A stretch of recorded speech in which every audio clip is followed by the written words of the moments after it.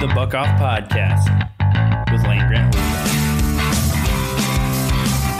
Hosted by Christopher Rennie and joined by Jordan Williams.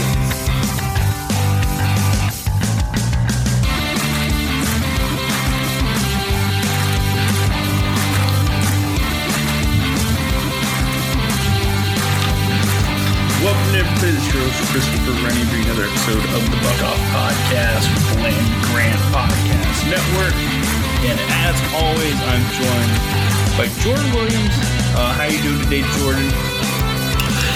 I'm all right. I can't complain. It's Friday. Well, it's not Friday. It's Friday when you listen. It's Friday. But it's Friday. It's Friday. I should have a light day of work tomorrow. So I'm doing well. How about yourself? I'm doing well. Tea time scheduled for Sunday. The Masters are on. You know, as a what is it? The Dimblehead. That's what they call us golf people. I'm very excited. It's a good weekend. It's a great weekend. We're going to be in the 60s. You know, we always got to get a little bit of weather in for you guys. We're your weekend weather update as well. But I'm feeling good. The only thing that I'm not feeling good about is I woke up this morning and went and saw my hair. I'm like, man, it's been too long since I've been to the barber. And I've got so much product in trying to shape it to make it look normal. Then I'm just like, it gets to the point where I'm like, this is too much. Like, if I can't do it with like the pea size that they recommend, I need to go to the barber. So yeah, listen, I feel that. I need a haircut, but at this point I'm thinking so the wedding is 2 weeks away. Do I want to get a haircut now and then get another one? Or do I just want to let it rot and then just get my haircut before the wedding? Yeah, I mean, you're in that tweener area. I'd let it ride, honestly. Yeah, you might not feel comfortable for a couple days, but I think it'll be big. I think you'll feel a lot better if you just get it freshly cut. Because then, if you think about it, you'll see yourself fresh cut 2 weeks ago. You'll have a haircut to compare it to. So maybe you get a really good haircut that right now, 2 weeks later, the haircut's not as good. That wouldn't get you feeling too good. So I'd say just let it ride on the one. Let it, no comparison. One shot at it, you're going to feel extra fresh because, you let it grow out a little bit more. I know once my hair gets cut because it's so long, I'm just going to feel incredibly fresh. So I think that's the move. You just feel extra fresh waiting it out, kind of living a little rough for a little bit, but I think it's worth it in the end.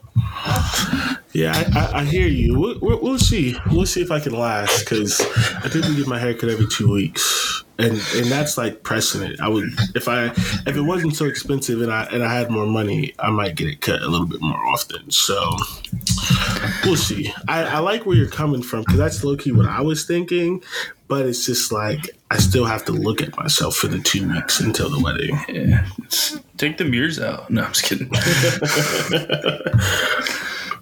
Walk outside and not have any idea what you look like. That's the true testament of someone who just doesn't have any worries in the world.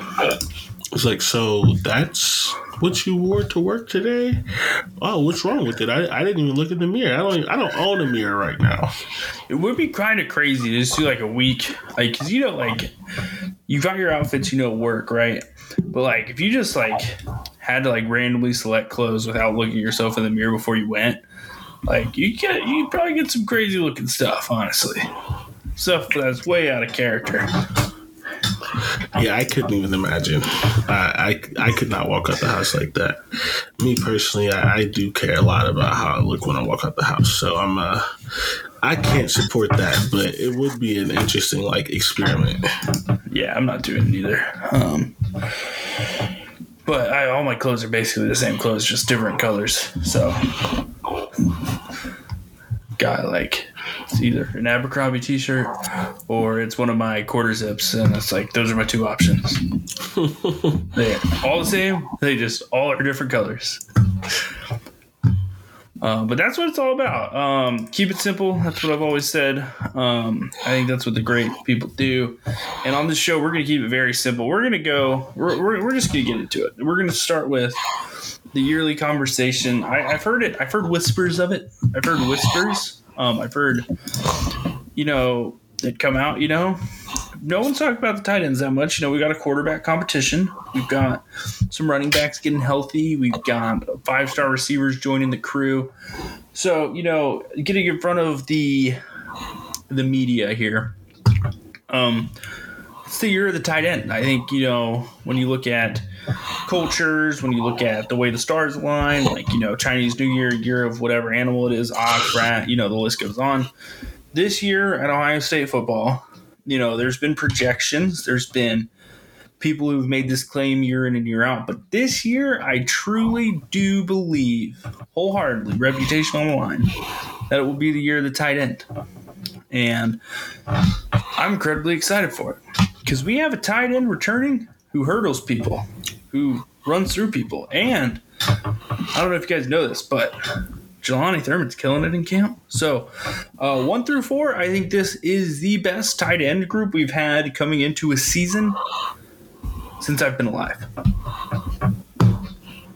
Yeah, I think that's fair. So here's the thing. I think I agree with you, but I'm not as excited as you are. Because me personally, and I just tweeted this, and this is exactly why I agree with you, because what I want to happen never happens. I just want you all to visualize this for a second. If you follow me on Twitter, you've already seen it. Marvin Harrison Jr. and Jaden Ballard on one side.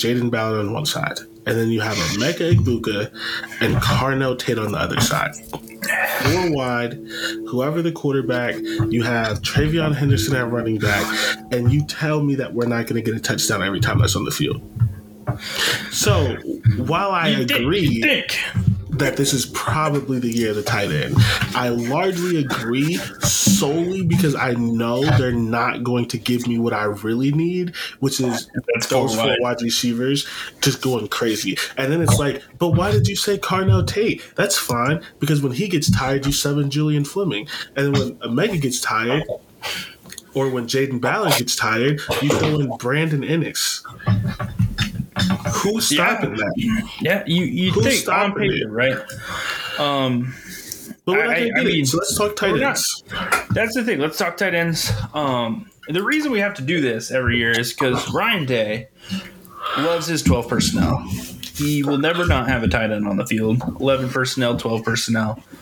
It is truly the most NFL aspect of the way he coaches is using 11 and 12 personnel, whether that be 2 inline tight ends, 1 inline tight end and a wing back, 1 inline tight end, an H-back.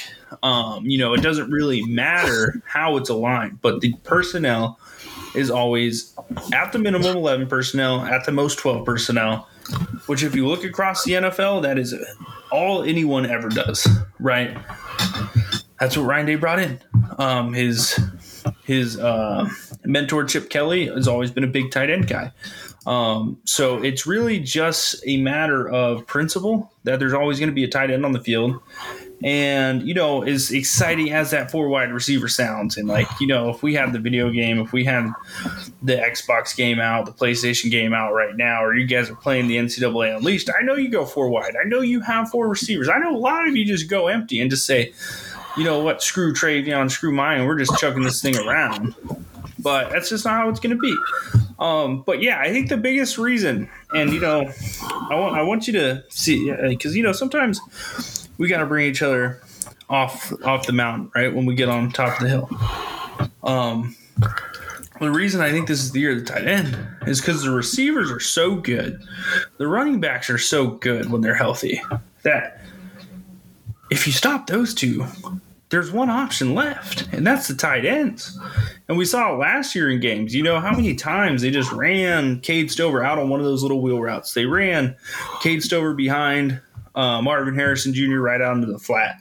No one's covering Cade Stover because they have to stop Marvin Harrison Jr. But imagine, it's just realistic. Imagine if that was Brandon Ennis. Yeah, the reason I wish I could imagine is because then they have to single cover both. It's just impossible. Like, because then you put him in the position of like, okay, so are you going to single cover everyone, or are you going to double cover Marvin, which you need to do, and then leave Brandon Ennis or Emeka Ibuka or Jaden Ballard on a linebacker? It's just not going to happen. In my opinion, we don't put two beautiful women against each other because you can have both. We could have both, and that is my hope. That is my hope that Brian Hartline is not as stubborn as Ryan Day, and that's his guys, that's his positions. I hope that there's too many of them too good that he throws out some 4 wide receiver sets. But when the tight ends come, and they are going to come, it is going to be very, very fun because, as you were alluding to before, I kind of took us off schedule with my hopes and dreams for the season.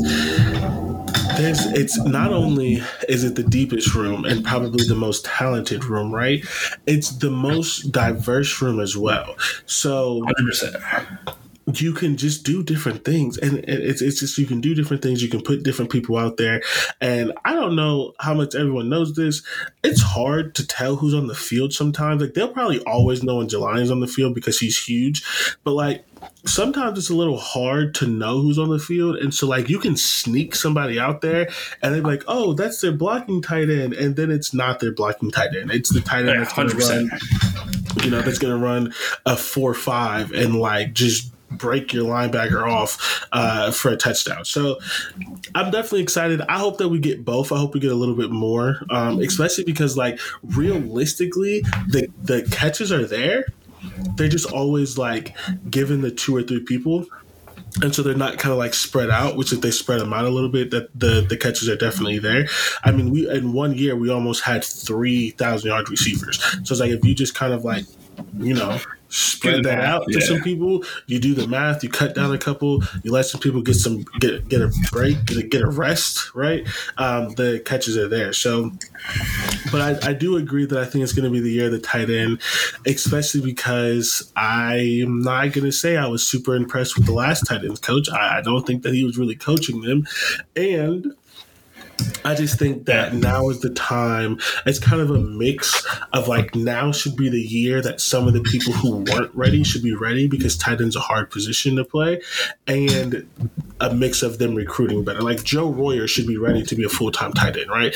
He came in, he made a couple nice catches occasionally, especially in the spring game, but he should have some weight on him. He should be a better blocker. He should be a solid number 2.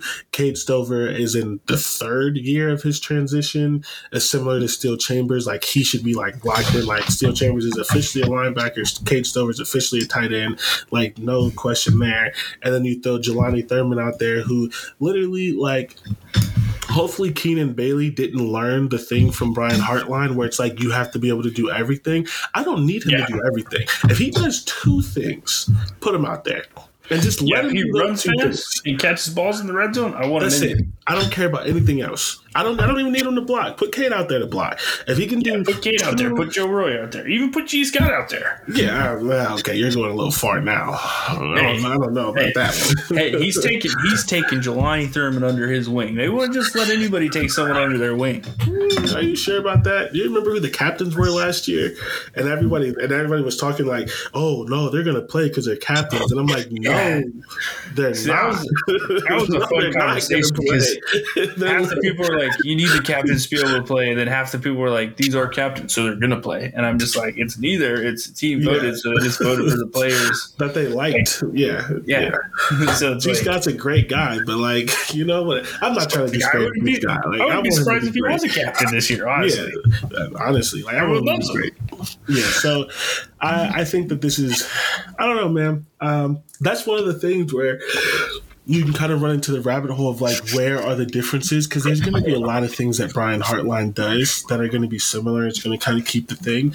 But where he can be different is the use of tight ends. Where he can be different is not the use of tight ends and putting 4 wide receivers in the field. Like kind of little things like that is where you can kind of make his mark. And I think that I 100% understand why you're excited. I think that this is the year that the room is finally like, it's an Ohio State tight end room, which we haven't had for ever. We've had like Quite some time. one, maybe 1.5, but we've never had more than one, and we've never had them ready at the same time.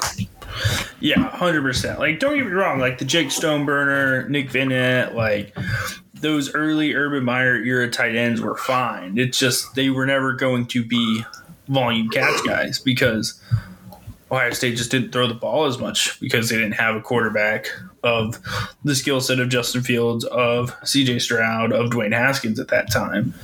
Now you combine the talent. And to be honest, I just know like the way it's going to work, there's just so many little junky catches that tight ends get because all the coverage downfield, oh, they're out in the flat, we'll just check down, get the 5-6 yards. Cade's the king of those. And you know what? My favorite play in the entire offense is that fake wide zone toss that they do. And then they run all the receivers up the field and they just sneak Cade Stover out and he gets past the linebacker and then Stroud just strings the ball in there. And it's good for 30 every time. It's a 30-yard play every time they run it. Like that's like in NCAA football when you found like the shark wheel or something. Like you just run it every time you need a big gain, and that's what they did. This is just a quick question. Will the 37 catch total fall? So the highest tight end total in the season is Ricky Dudley, 37 catches. Where it's the highest in like the last 25 years. Regardless, it's been 30-something years since then. Will it fall? Cade had 36 last year. He had a catch like 3 minutes into the Georgia game. Ended up getting knocked out of the game. He was probably going to break it last year. I think if I had to set an over-under, it's 40. Do you think it goes over or under 40? The leading end receiver. I literally think he gets like exactly 37 or 38. I do think it falls, and especially because there's one thing you got to remember. Like, we could be wrong, but like, it's unlikely that Kyle McCord or Devin Brown is, Justin Fields or CJ Stroud. So, and by saying that, literally CJ Stroud has been described as multiple people as if he couldn't get the ball to a wide receiver downfield better unless he handed it to them. And I say that to say that, like, think about the Iowa play, right? Where there's literally 3 defenders and he still throws the ball to Marv.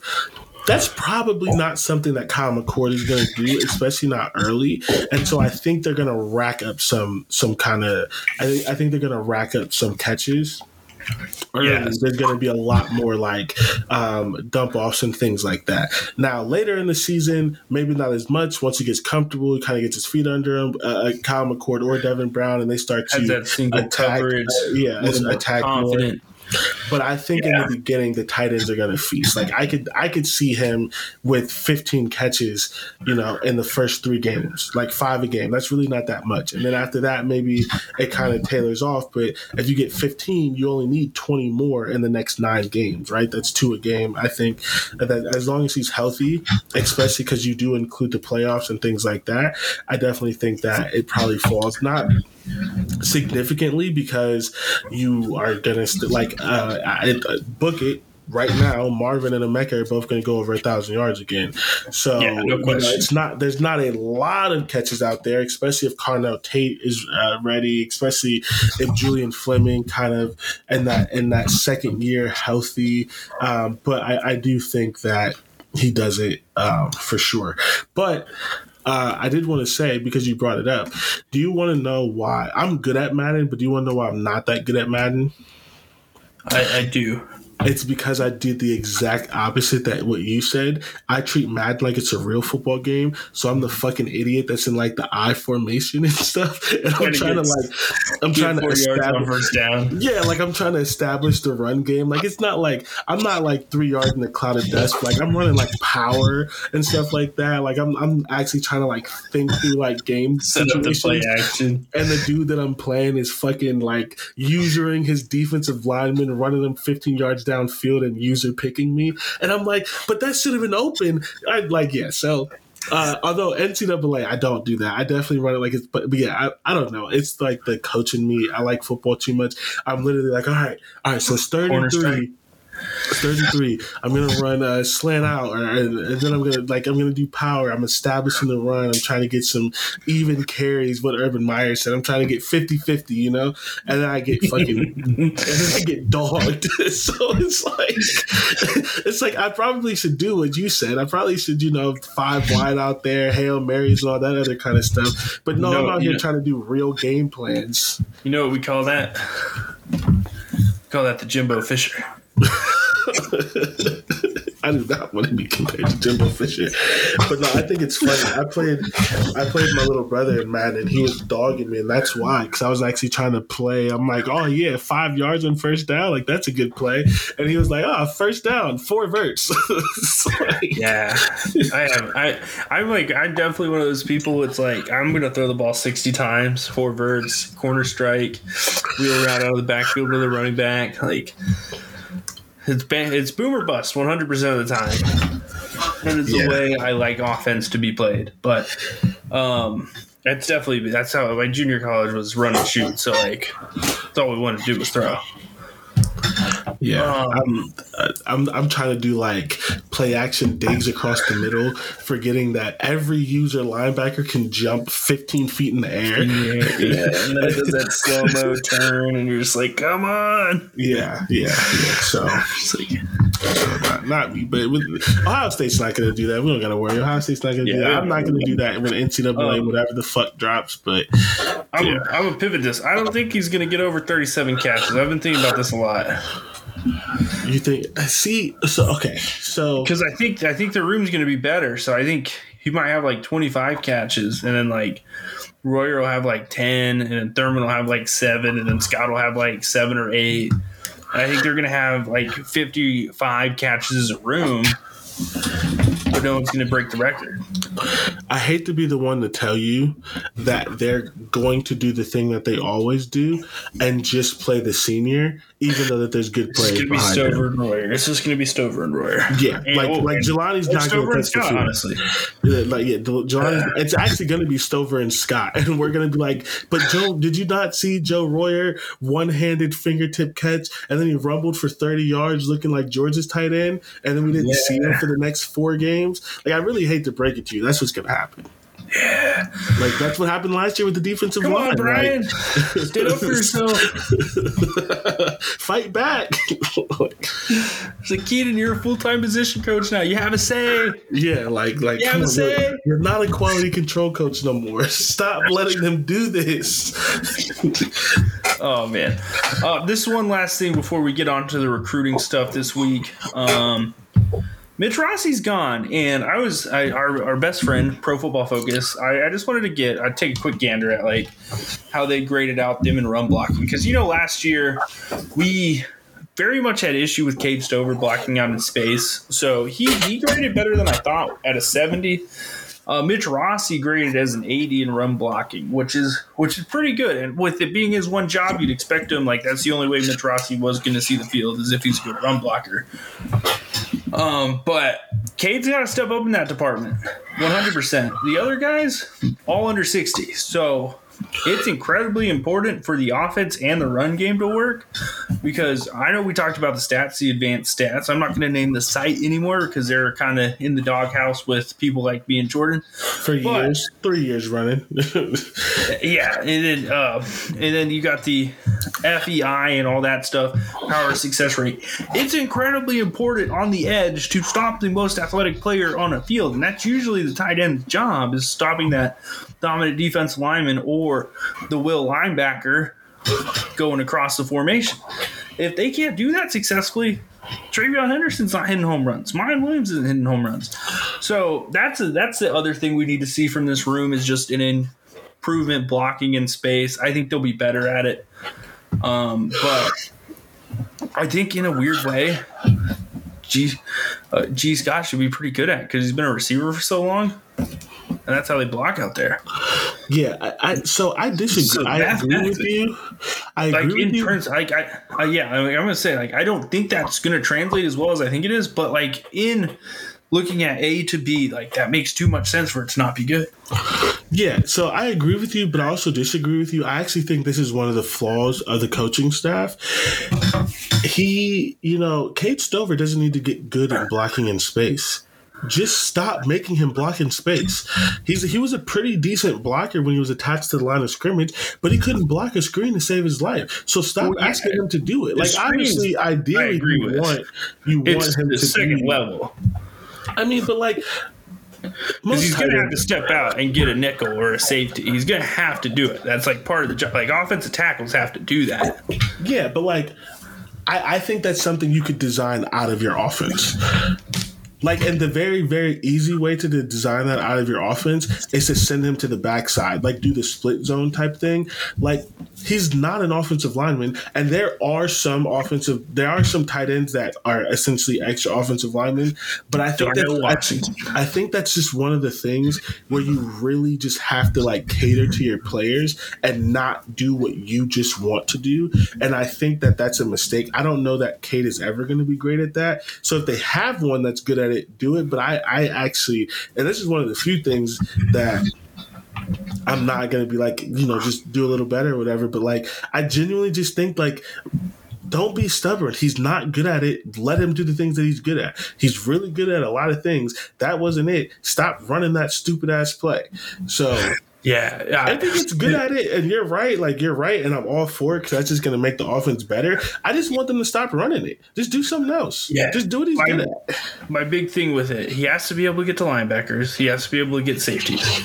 I do not want to see this guy out blocking the one corner because it doesn't matter how strong you are. It doesn't matter how big you are.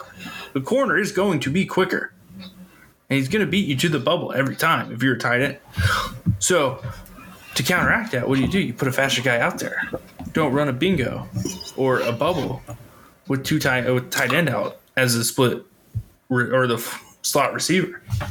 Exactly. It's just like you said. And the box, yes, you need to be able to, like, you don't have to be great, but you need to be able to seal and get in front of a defensive end to let your running back get past you. You need to be able to trip up a linebacker or something, and occasionally you need to be able to, like, you don't even have to be the best. Sometimes blocking is just getting in front of them, like just putting your body in between them. Like, that stuff I'm all for, but like anything like actually in space, please stop asking him to do it. Like, you're just making him and everyone else look bad, and that's not even really a good part of our offense. Like, don't do it like 9 plays into the drive. If you're going to do it, like, play 1 or 2 when he's fresh. Don't have this guy running around 10 plays into a drive and have to get a corner out in space. That just makes no sense. And also, just like, don't do it in 3rd and short when you need the yardage. Yeah. Like, you really just shouldn't do it at all, because if you do it in 1st and 10 and then you lose 4 yards, it's 2nd and 14. But like one of the most frustrating things last year is they were drawing up plays for Cade Stover in big moments. Stop. Don't do that. Yeah. Unless it's one of those plays that gets him by himself. I don't need him one-on-one with the safety in a big moment.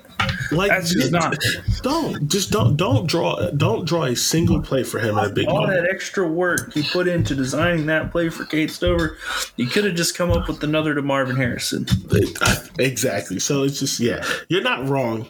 I don't even care. Like, if he gets good at it, fine, utilize it. I just don't think that needs to be in his wheelhouse. Just stop asking him to block in space, like in a lot of space. Cater to your players, and we'll be fine. Stop doing stupid shit. Full circle. Year of the tight end. We already hated on the year of the tight end, but it's still going to be the year of the tight end. There's just no way. There's too good of a group. And Ryan Day's never going to stop running 12 personnel, so it's got to be the year of the tight end. And if we even take it a step further, with Ryan Day's commitment to 11 and 12 personnel, it's always the year of the tight end. All right, recruiting. Yes, we're back to being recruiting experts with a Z right now because we're not actually that serious about it yet. But Brian Hartline, I tweeted the other day, the man has transcended past God seer to an existence beyond the human plane of understanding. Landed another 5-star receiver, and let me ask you this: when you saw the news that Mylan Graham committed to Ohio State, did you get excited? Like, was there like a jump in your heart rate at all? No. Or was it just like, oh, yeah, I'm just going to eat my dinner? Yeah, it was another day. Cool. That's nice. And, like, if we're being honest, like, that's kind of disgusting of us. We're so spoiled.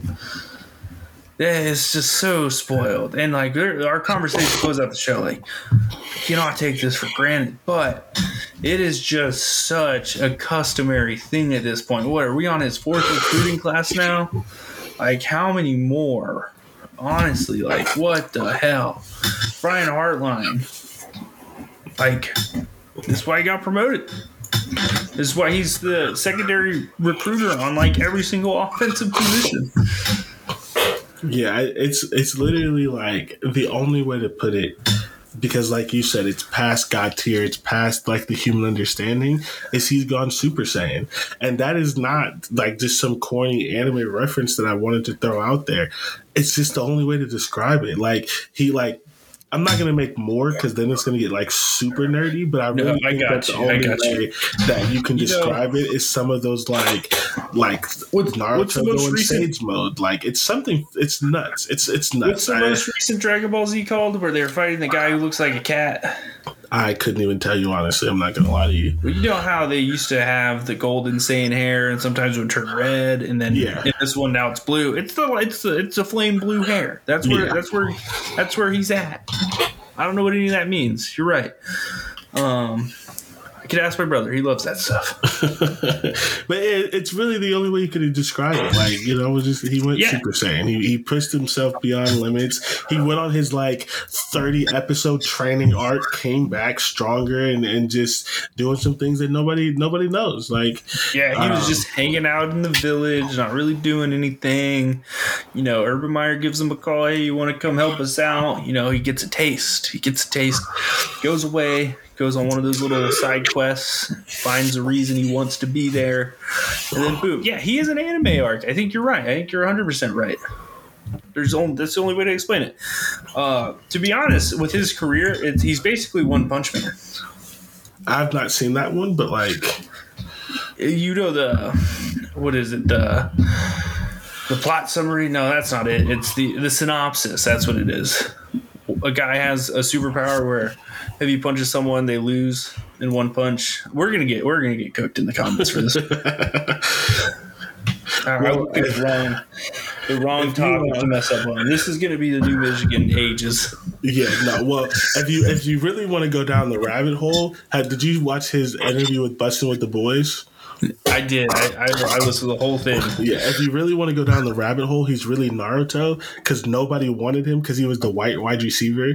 Like, who wants the little white wide receiver? And then he ended up being one of the best ones with the NFL career, and now everybody loves him. He came back home and he's training up the other little ninjas, and it's like, oh, it's this forgotten white wide receiver who was sitting on the swings by himself crying while all the fast black kids were going around, and now he's, you know, freaking NFL vet, like reached his 3rd contract, offensive coordinator. It's like he's like I saw someone in an article on Twitter say something like the only way to keep him is to make him the head coach. He's about to become the freaking Hokage.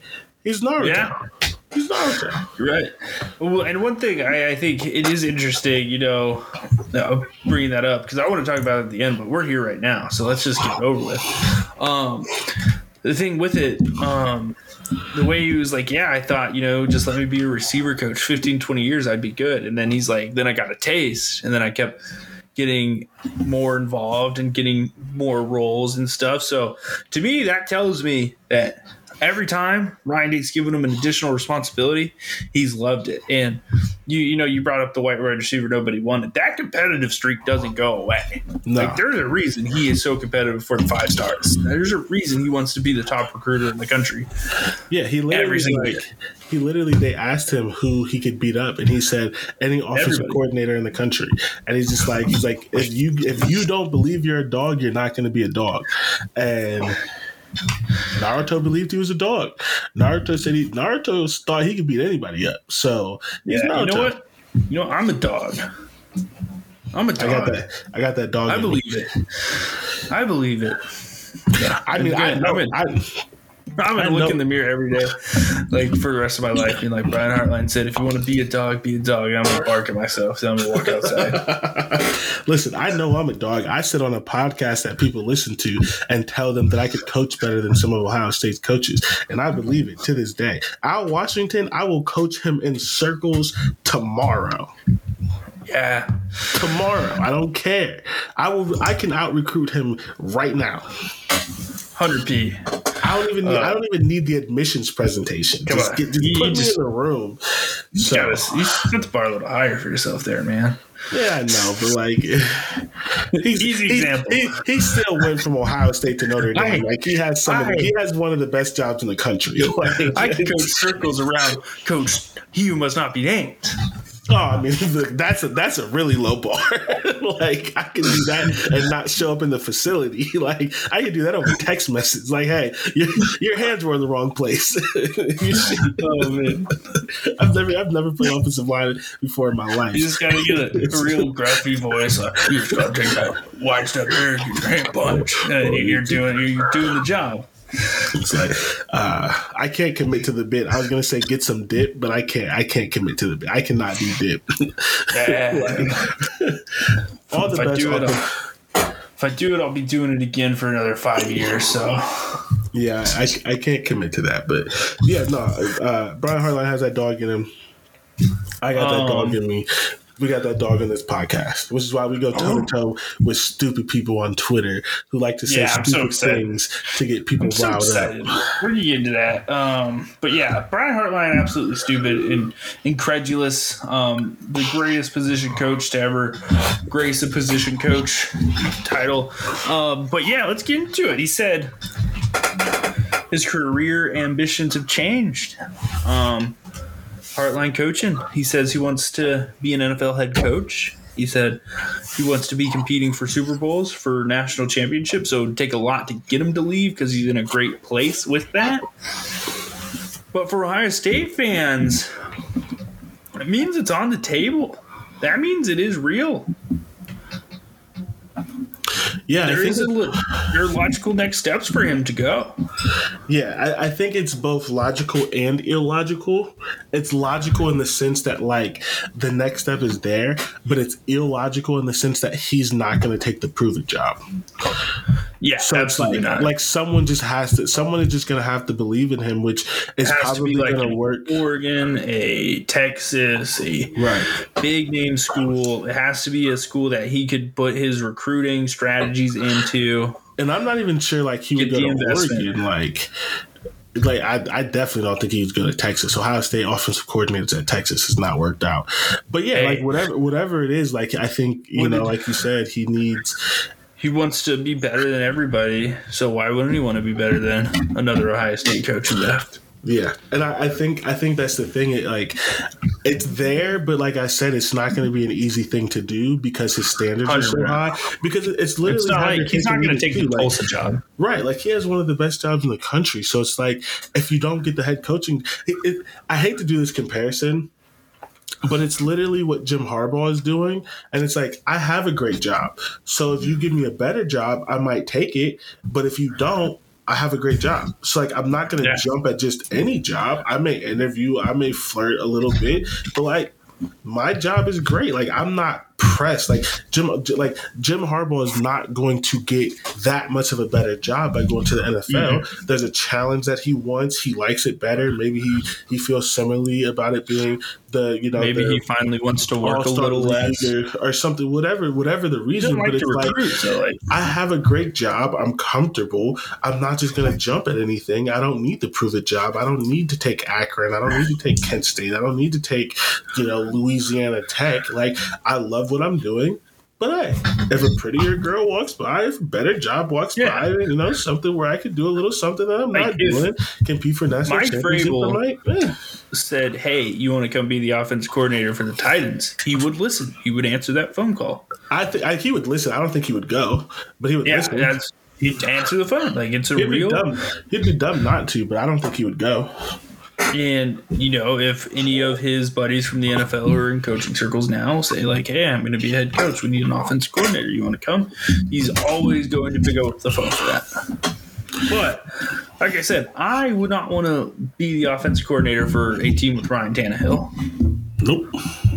So it's like you weigh the options. He's always brings back to his family's in Columbus. He's got a great thing in Columbus. So it's not like we're not doing this to sound the weather alarms that come on every Wednesday at noon. And he always talks about Columbus, but he went to Glen Oak, right? Yeah, he's been in Ohio, guys. Yeah. So it's like he talks about Columbus because his family's, like his wife's family's in Columbus, but his family's 2 hours away. So like there's a lot of things tying him to it. It's just he's open about the possibility that if the right thing came, emphasis on right, and it made sense in every situation, he would jump. But it's not something to be worried about, as in like he's going to jump next year or something like that. It's just Ohio State job is better. The thing is, if it's not the perfect situation, there's nothing more $100,000 more can't fix. Yeah, and if we keep losing to Michigan, he's going to get this job. So he can just wait it out. I mean, think about what Luke Fickell did. Like Luke Fickell waited it out for a while. Yeah, like 8-9 years. Yeah, he finally took the Wisconsin job, but it's like that. Like, there's a lot of jobs that people offered him that he said no to because he had a good job and he wasn't just going to jump for anything.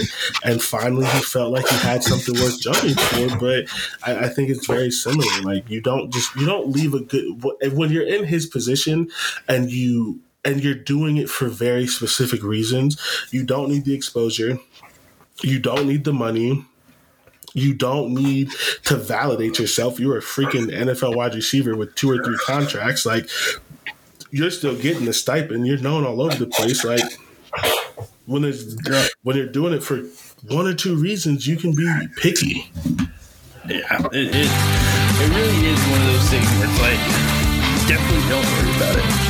But he's open to it. I think we'll jump to the quick break right now.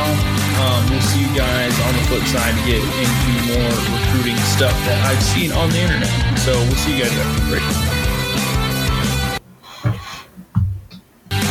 Welcome back in, everybody. This is your host, Christopher Rennie, and I'm joined by Jordan Williams. We're putting our recruiting expert hats on. Talked about Brian Hartline, his career prospects, his interview. He's a cool dude, man. I'd play for Brian Hartline. Oh yeah, there's a lot of things that kind of my make arms are sense. too short. I'm a little too slow. I'm not as fast as I used to be. I still catch everything, but he gave me the call. I'd come in. I'd work out. You got that dog in you. You got to believe it. Yeah.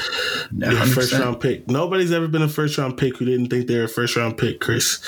Yeah, that was pretty crazy. Like, and I'll be honest. Like, that's also part of that conversation.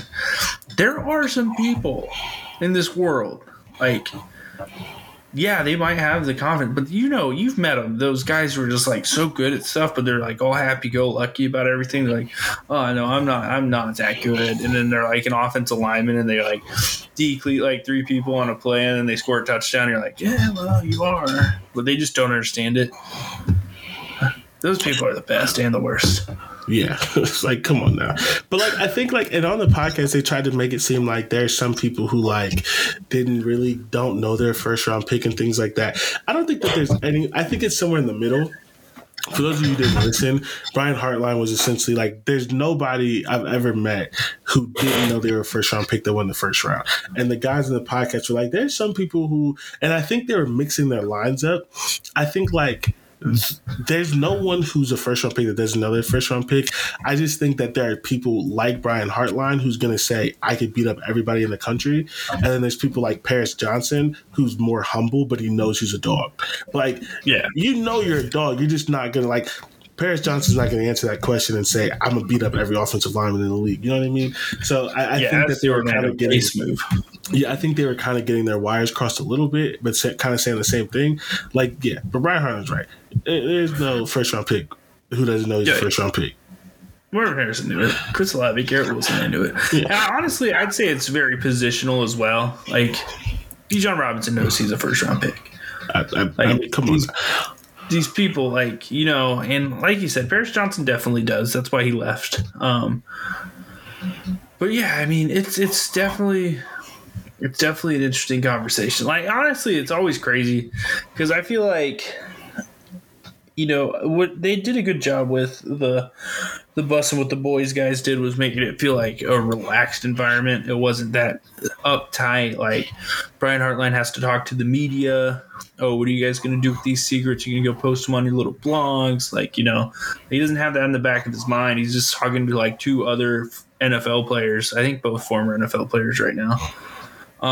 And that's a different conversation than what he's having with someone at Rivals, what he's having with someone at 24/7 Sports. Like, he was pretty loose, and there's no Jerry Emig watching over the shoulder, looking at what he's saying, what he's answering, and there's just a little bit more candor in that conversation. Candor. Sorry, guys, my English language wires got crossed up. But it just felt like you got the most genuine version of Brian Hartline that I think we've seen since he's been speaking at Ohio State.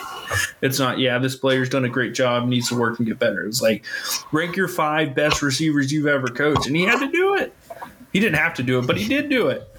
It's because he was talking to guys he sees on the same level as him.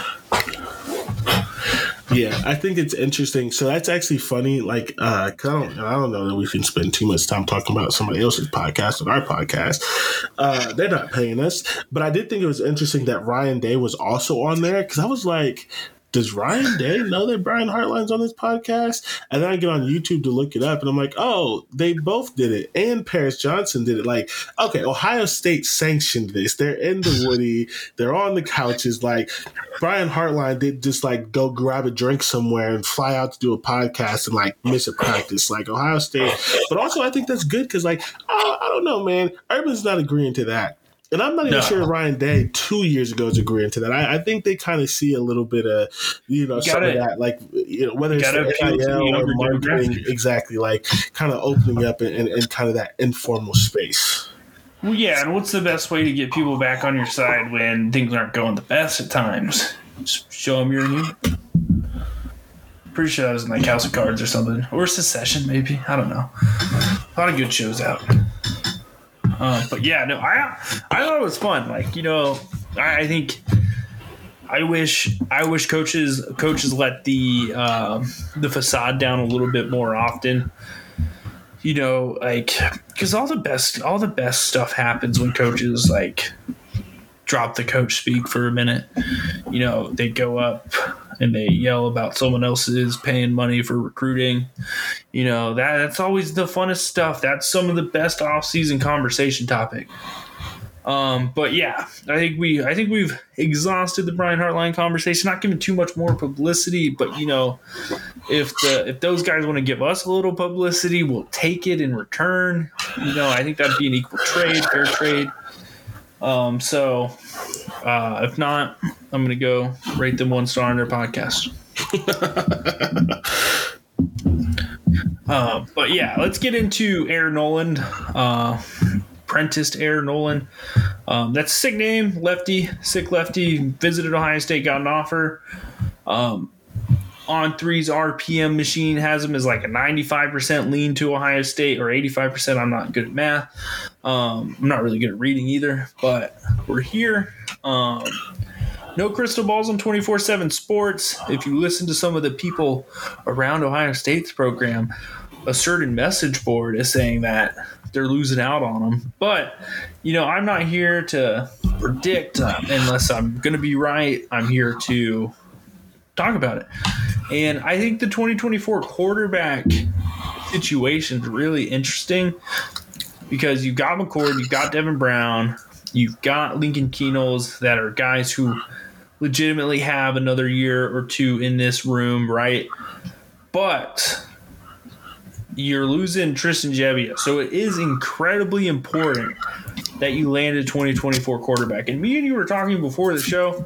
I don't think there's a quarterback in the country. Like, don't get me wrong, I like Julian Sands tape, but I don't think there's a quarterback in the country with as electric tape as Air Noland. No, like I don't say this just because he may be coming to Ohio State. I watched his tape and I literally gasped out loud. Like I heard myself, not like I'm texting LMAO and I'm sitting straight face. I literally gasped at some of the things that he did. The dude is crazy. Maybe we don't get him. I think we do. But, like, yeah, he's a stud. And I think there's just, I don't know, man. I also just kind of get to the point where you just kind of trust the evaluation of the guys of who they're going after. But this is not to say that Aaron Nolan is going to be better than Dylan Raiola, or that we didn't want Dylan Raiola, or that we just decided like, oh yeah, we don't want the number one recruit in the country. Like, I'm not going to say that they didn't mess up that recruitment, whatever happened. I'm just saying, when I watched his tape, I audibly gasped, and he's a star. Yeah, absolutely. And I don't think this is like the time or place to compare him to Dylan Raiola, right? I don't think either of us want to do that. Like, Raiola's talented. We've already hashed out our issues with that. We talked about the psychopathic nature it takes to come in and run headfirst into the Ohio State quarterback room. And, you know, if you offered a quarterback in the 200s and then that was enough to make you not want to be part of the class anymore, it says more about you. But we're not going to dig into that. We're not going to dig into that today. Audibly gasped, yeah, absolutely.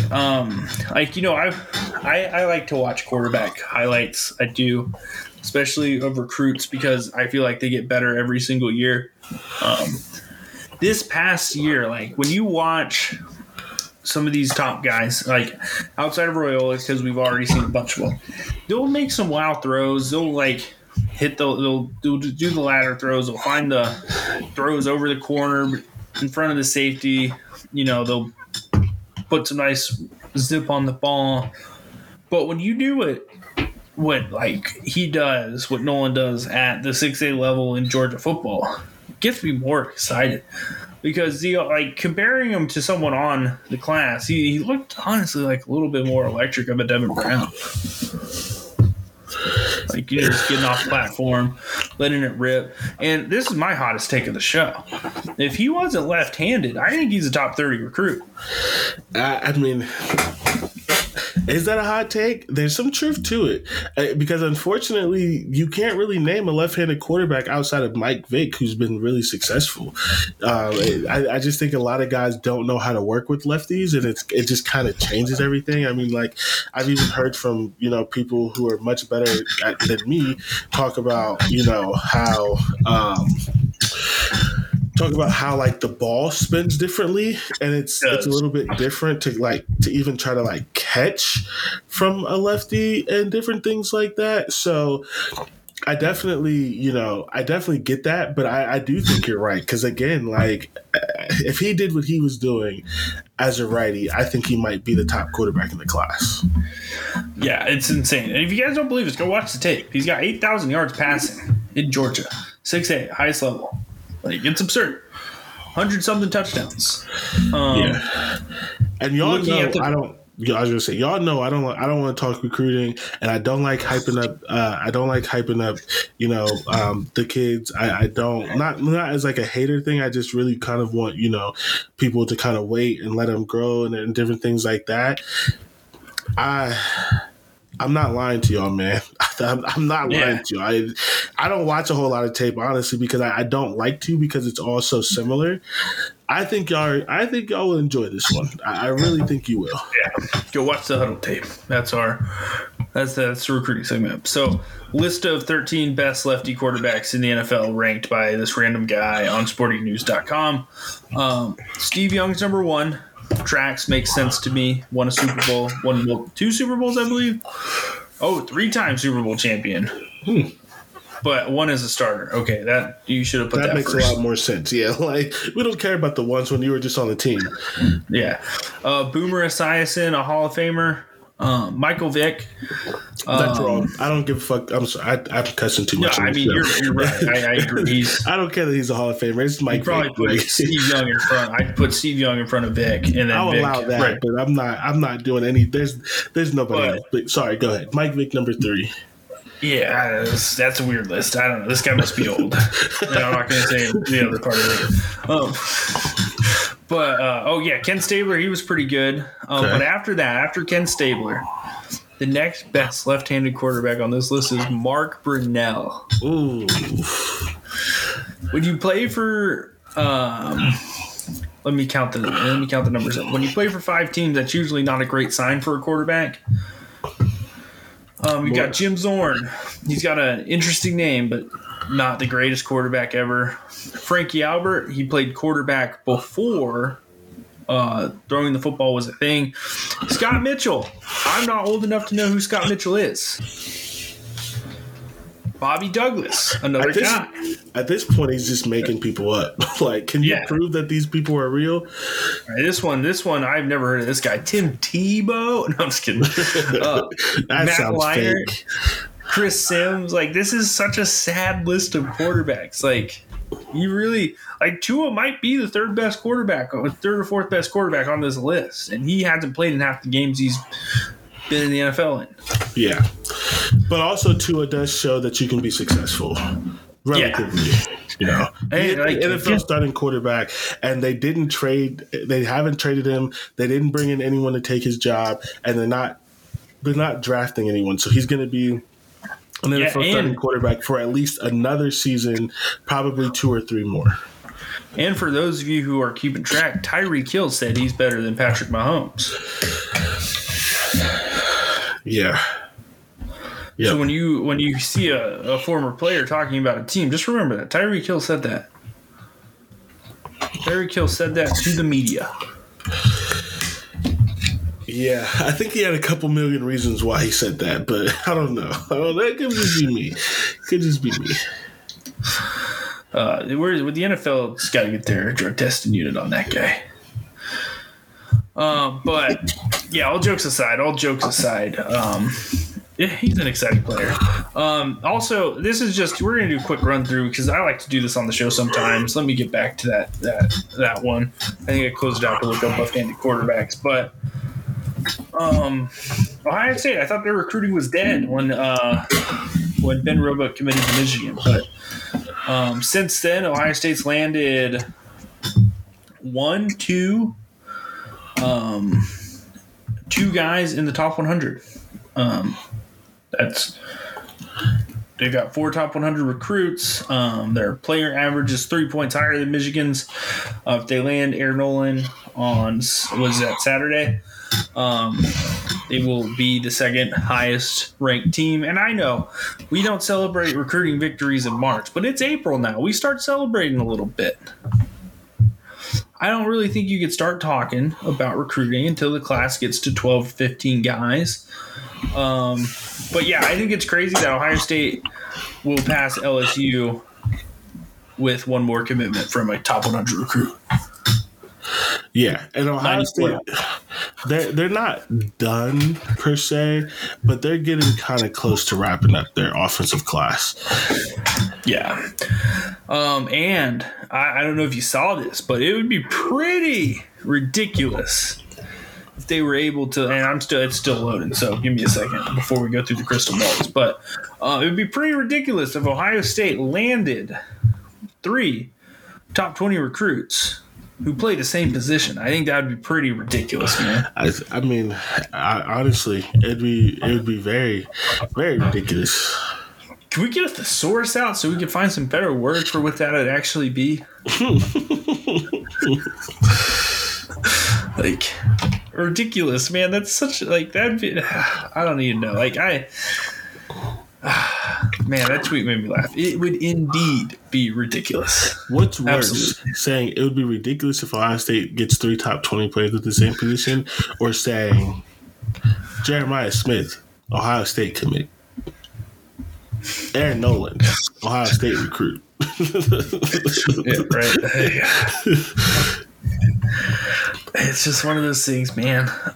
So yeah, Ohio State's got latest prediction: Jeremiah McClellan. Oh, surprise, surprise! 4-star receiver, top 100 guy. Oh man, crazy. Reggie Powers, 3-star, going to be a 4-star very soon.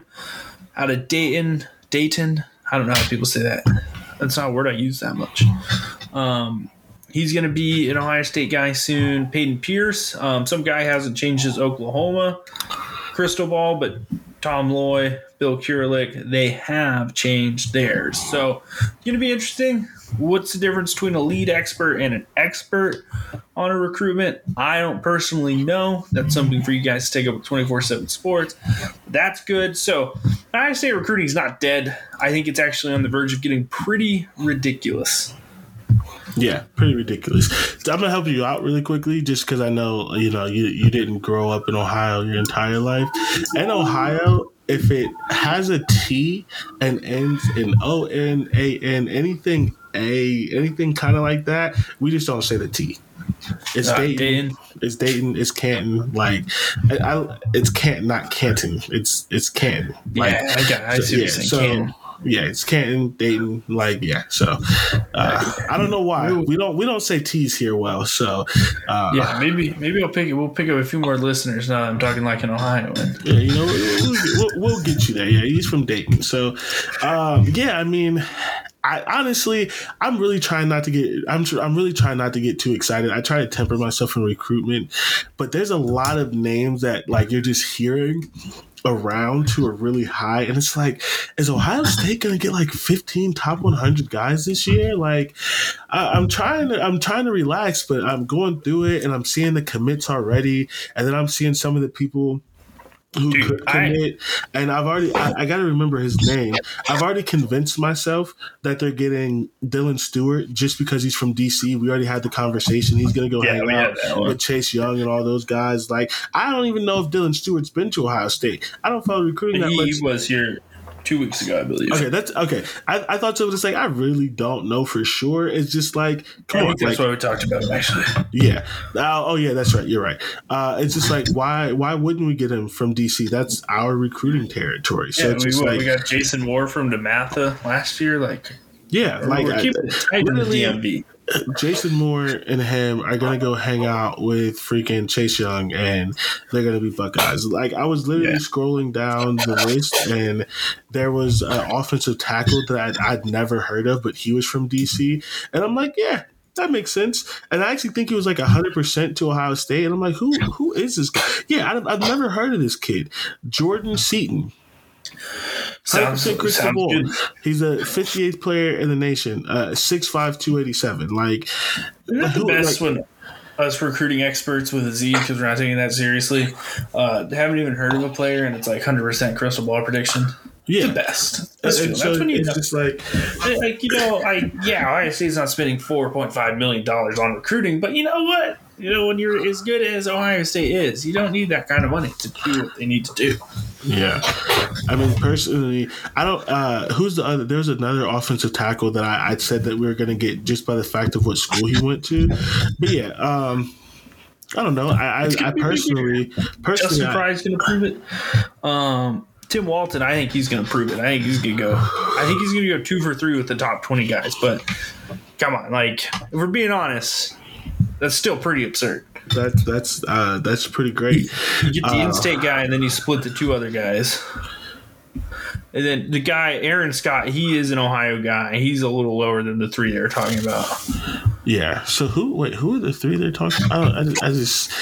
I have a hard time listening to these people, man. They make me so angry. Got a lot of names. The worst, honestly, the worst thing about that?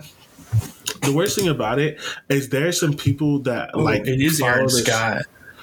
Yeah, there's some people that follow the show who like I talk to like regularly on there, and then I see them like underneath like those tweets, and I'm like, I want to save them from themselves. Like, I know that you can do better than listening to these people, but sometimes it can't be helped. Fandom is fandom. We got to get our fix. So who is it? It's I thought 2 of them. Yeah, Darren Scott, Xavier Brown, and Bryce West. Xavier Brown. Pull up where Aaron Scott is from. He's from Springfield. Springfield? Yeah, that's near Dayton. What the hell's in the water? I don't want to know, actually, because that train crashed, but what the hell's in the water down there? Oh, no, that's nowhere near the train crash. Rivers and stuff. Yeah, Dayton is. Oh wait, no, the river's flowing. I don't know. I'm not a geologist. Honestly, like the train crash was basically in Pennsylvania. Like literally, the town that happened in borders Pennsylvania, and then Dayton is like diagonal south of Columbus. It's like almost directly north, south, east, west. Almost directly west. It's slightly southwest, and then Springfield is a little bit past that, on closer to the Indiana border. Yeah, makes sense. All right, I found my confusion. He is the 71st player nationally, so that's why I didn't. So, that'd be crazy. It'd be crazy. It'd be nice. Yeah. But yeah, no, it's still indeed 3 top 20 recruits in the same position would be ridiculous. Yeah. I feel like when you tweet something that goes without saying, you don't need to say it. Some people haven't learned that, I guess. Yeah. Chris, he's gonna start spaces about this. Yeah, Chris, it'd be great. What's that? Yeah, it'd be ridiculous if like we just got 1 million listeners and became the most popular sports podcast and could retire from our jobs. Yeah, that'd be ridiculous. It'd be ridiculous if I walked outside and had a Ferrari and I didn't have to pay any insurance on it. Yeah, it'd be ridiculous if I just turned around and there's a briefcase with $100 million sitting in it. Yeah, where you at, Shock? Give me one of those. I promise we'll talk about you on the show. Yeah, that'd be pretty ridiculous. Hey, I'm not below becoming a state podcast for an NIL fund for the right amount of money. You want pro foundation content, you write a big enough check, I would do it. Yeah, honestly, the foundation and Cohesion are battling it out, but neither one of them are the official NIL collective of the Buck Off podcast. So do either of them matter? Like, are either of them important if they're not in business with the Buck Off podcast, the official podcast of Ohio State football? Because if John Ruiz from Life Wallet down in Miami came and said, "Hey, we want to make you the official podcast," I might listen. Hey. I don't know what Life Wallet is, but I can find out. It's a shell company, so they can pay athletes money. Not a real company. He's a lawyer. Jeez.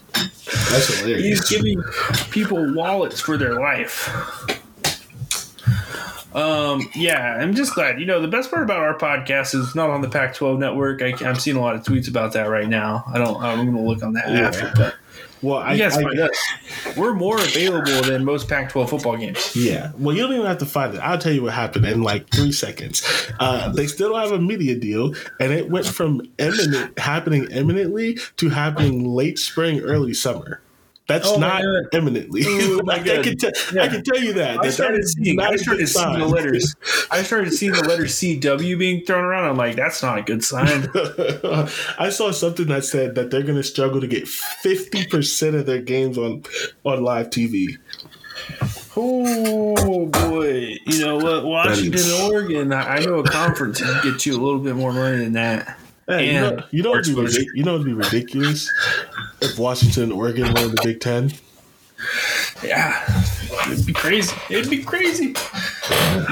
think, and I joked about this a ton, and I don't know if I've verbalized it enough on the show, but at some point with all the power conferences reconverging, there's going to be a point where it breaks again, and you're going to have we're already up to 16 teams. Those things get to 20. You're not even going to see half of them half the time. And you're going to have conference championships in the middle, which it's basically just going to be a bowl game. If you have 2 10-team divisions and they play, that's basically the Rose Bowl. So it's really college football is correcting itself naturally. And at one point, we're going to get so far into the future of realignment that we're basically just going to be back to where we started. Yeah, I think that, in my opinion, and This is the first time that I've ever said this, and I will probably never say it again because it's unfair and it's never going to happen. I think 14 is the right number, and I think we should just start purging people. Like, if Northwestern's not going to take football seriously, kick them out. Let them be a MAC school. Yeah, 100%. Like, they have a natural rivalry with Northern Illinois right there, and they're about at the same level. I think Northern Illinois would beat Northwestern right now. Was it Andy Sables' newsletter today or mailbag where they were talking about Duke? Like, well, like if like the ACC collapses, like, are those football schools going to stay with Duke, or are they going to leave them to go to the SEC or the Big Ten? They're going to absolutely leave Duke immediately. So, like, it's one of those things. Like, the reason the Pac-12 is in trouble is because they let Cal and Stanford dictate what they did with sports. And, you know, you could have your arguments about, like, the academia aspect and, like, should colleges still be just colleges, right? But it's not. That's not the way it works here. It's just not. And it'd be like if the Big Ten let Purdue and Northwestern dictate everything. Like, Nebraska tried to say something, and Kevin Warren was like, "Shut up, stop talking." Nebraska was like, "Nebraska, that's like the 12 blue bloods," and they're like, "Shut up." They were like, "I think we should be able to play non-conference games if you want to cancel the season." And the Big Ten literally went like, "It's like if you say something else, don't make me come out there." Nebraska, we invited you here. Like, you want that big contract that's coming up? You better start acting right. Yeah, that's what I love about Kevin Warren. He is no nonsense guy. I think there's too much nonsense in college football. Oh, like, before we get to Travion, I felt like an old person, like a really old person for the first time. Like, why do we got to change this? I kept seeing the debate, like, why can't teams scrimmage other teams for spring games? And I'm just like, why do we have to do that? Why does everything have to be fixed? Why does everything have to be changed? Like, our spring game's so important to people that you need to see Ohio State play Akron in the spring. Like, would that make it better? Yes. Would that make it better to you? Like, I understand, like, yeah, it's cool, but, like, do we really need to build up something in the spring for any additional reason? Honestly, Ohio State's getting better competition against themselves than they would against a MAC school or another team. Yeah, I think it'd be fun. I don't think it's necessary. I'm like right in the middle. Like, I think it'd be fun. I would enjoy seeing it. But personally, here's my request. If you're going to do it, it can't be Ohio State Akron. I need Ohio State Alabama. I need play the teams that you don't want to play because you don't want the loss to count. Yeah, and give me Ohio State, Bama. Give me Georgia, USC. Give me Clemson, Texas. Like, I want I charge real money for the ticket. Like, I want that game. I want the thing we may see each other in the playoffs.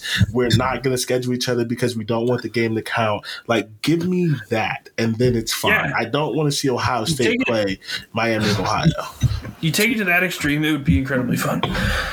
But we all know, like, you know, I know you're saying it because it would be fun, not because you think it would happen. It's never. Absolutely not. And that's the thing. It's like, it's so much wasted energy getting into this. Coaches are crazy. They don't want to have the risk of stuff like that happening. They don't want to get their secrets out, even though they've got every single game on television with, like, stadium cuts. Like, it's all, like, they still try to keep that stuff under wraps. They're trying to keep Down Hayden a secret. Like, come on, guys. We all know what you guys are doing. I just watched Michigan's spring game on television. They really, like, it was horrible. It was not fun. They're not fun to watch, but I'm going to watch because it's there. And to be honest, it's the reason I felt like an old guy was because, like, everyone was on the same side. I'm just like, no, we don't need this. This isn't necessary. We've got realignment. We've got an expanded playoff. Can we just let something simmer for a little bit before we make another change? I think it's because the amount of work we have to do to stay up with everything now is so much. And I'm not just talking to us. Like, we do it anyway. If you had another thing, we're going to keep up with it. But, man, like, who was it in the NFL? You got to think about the fans when they were talking about the new Thursday night football. Like, come on. Like, protect them from themselves. Yeah.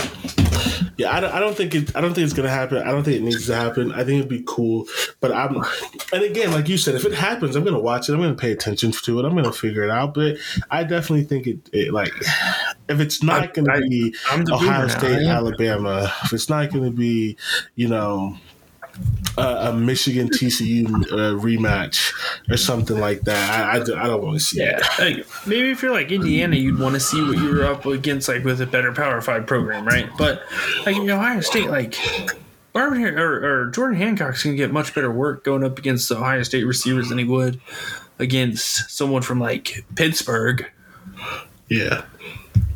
Give me the Indiana-Washington grudge match. The coach who should be coaching at Indiana with the quarterback who should be quarterbacking at Indiana that they ruined. Yeah. And then I want to see that. I know teams wouldn't be about this because, like, the risk of injury right before the season starts. But instead of doing, like, a spring scrimmage against someone else, why wouldn't you just do one preseason game? One game that doesn't count, an exhibition before it all starts. So I prefer the spring because if someone gets injured, you have more time for them to get healthy. I think they already play too many games and preseason game. I don't like the preseason game idea because just like if you think about what happened to the corners during camp, you're right. Someone's gonna get. It's too close to the season. The spring, it's just like you obviously hope no one. You're not gonna take a regular season game away for that. Yeah, right. But in the spring, the NFL added more regular season games, took a preseason game away because you don't need the preseason. And the spring, you have those 15 practices. So, like, technically, at the end of the spring, you are game ready. Which, when you're game ready, you're less likely to get injured. You play the game. And then if someone does get injured, hopefully they don't. But if they do, as long as it's not long term, you have 4 months to get healthy again. Like, if you sprain your ankle or, like JSN, you mess up your quad or something, you have that time to kind of get right. So, yeah. Yeah, 100%. I don't think. I mean, it's definitely. It's just one of those things. Like, we don't need to fix it. It's not broken. It's not. And we already fixed the playoffs, guys. We already did. Now we're just gonna see more Georgia TCU type games. All right, let's go. Travion Henderson. He's almost back. And I'm feeling good. I feel like, not like for any like personal reasons, but it was really hard to watch Travion last year. With his injury, you could tell he was lacking confidence. You could tell when he was on the field, he wanted to hit a home run to make up for lost time. But man, hearing Tony Alford talk about him, like he's rearing to go. I'm excited about Travion Henderson this year. I've come around. Don't get me wrong, Dallin was awesome. Chip Trainum in the Michigan game was solid.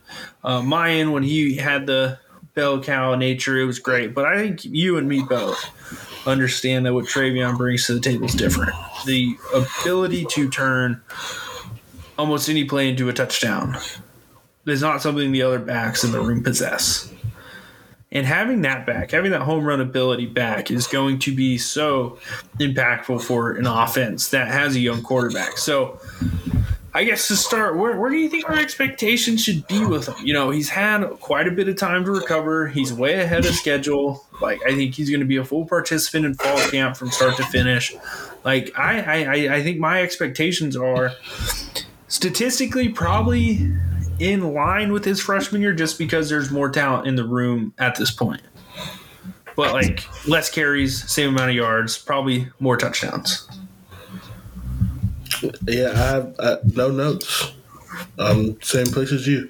I think that's very much doable, especially because like his freshman season was great, but it was breaking records for a freshman. It wasn't like 1,800 yards, 2,000 yards. Like it wasn't something that's not repeatable. Yeah, and I think I don't want to put like that 2,000 yard mark in people's heads. I don't even want to put 1,800 yards.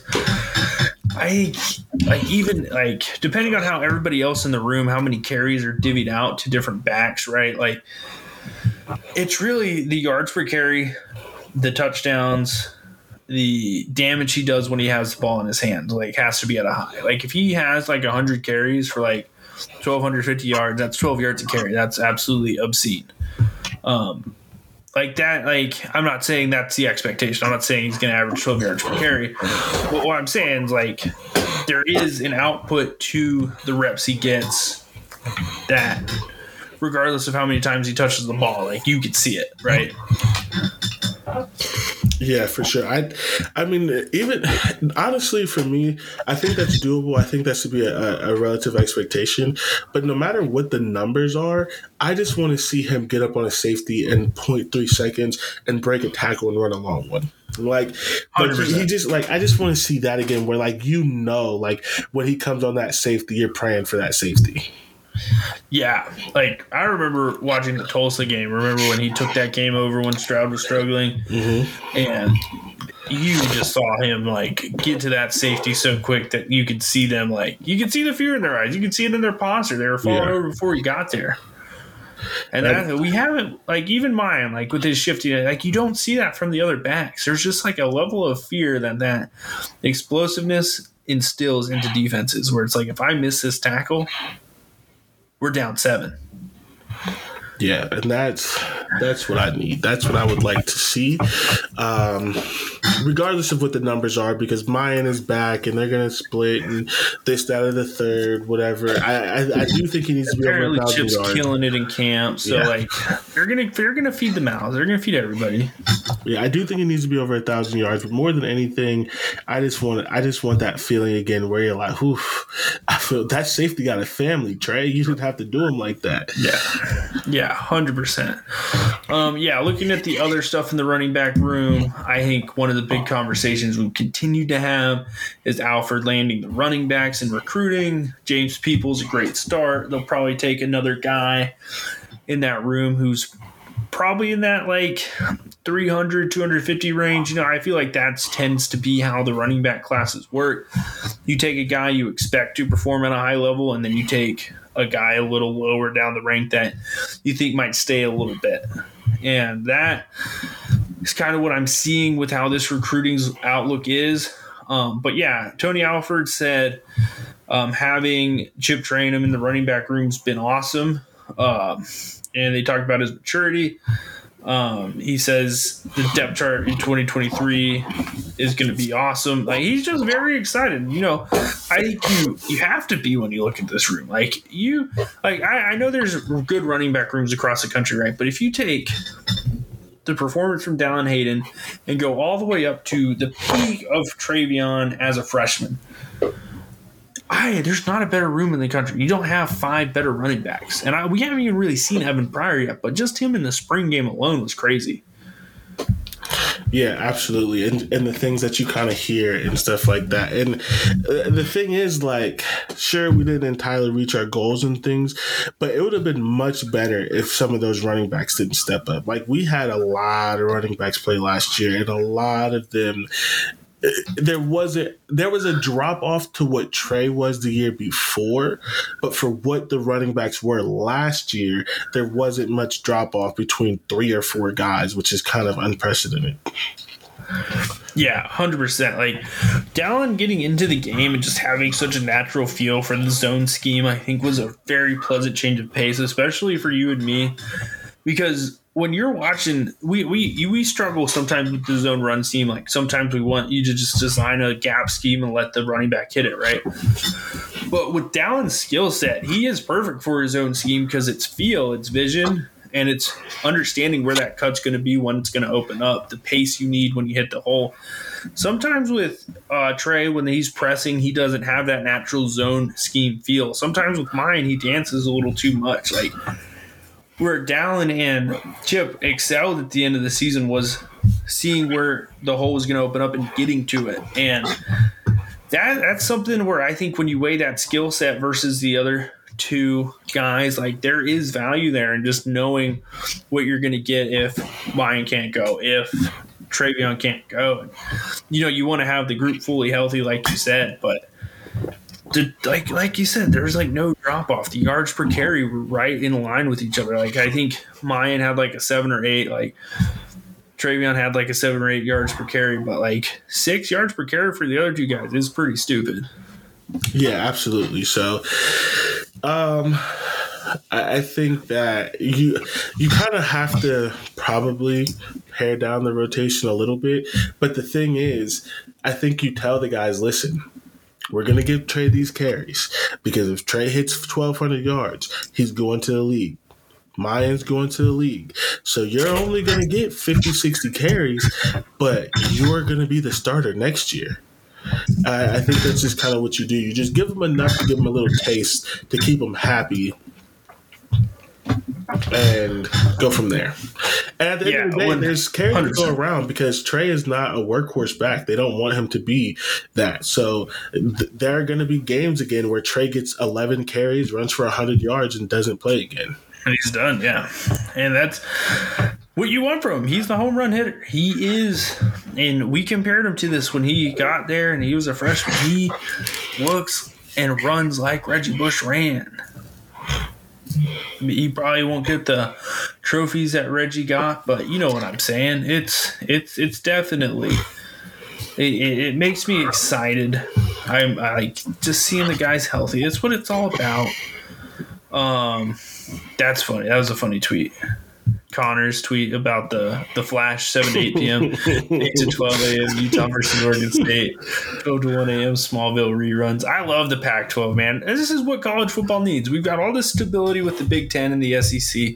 We need some chaos. Yeah, that's that was a funny tweet. But yeah, absolutely. The running back room. I don't know. Is it the year of the running back, the year of the tight end, or just the year of Ohio State? I'm not going to answer that. I'm trying to.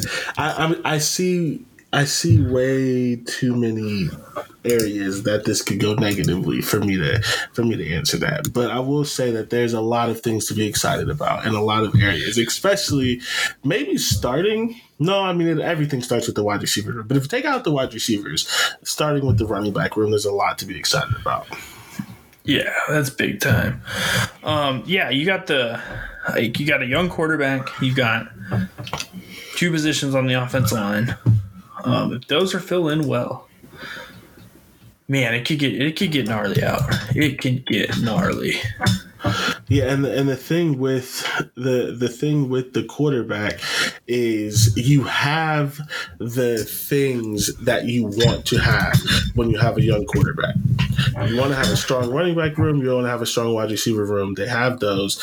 The biggest thing is going to kind of be that offensive line. If they can do it, then it's like, you know, there's some. We're cooking. We're cooking. There's cooking, absolutely. Yeah, it was a big day though. Absolutely a big day. Hearing that he's ahead of schedule because it is hard because we don't know, we didn't know the extent of the foot issue. Like I remember people were like, oh, he's gonna transfer, like what the, like they're not playing him, and then he's like, yeah, my foot's broken in like 2 places and every time I play it feels like it's gonna explode. And he kind of got into that in his presser. It's just good to see that he feel like, remember when we were joking like he wanted to get into the tire pools? Yeah. Stop. That's really all we need to know. Like, come on, guy. Yeah, I don't know. We don't have much left. Oh yeah, last thing, final thoughts here. Expo Connects, an NIL meetup for Ohio State players. I thought this was pretty cool.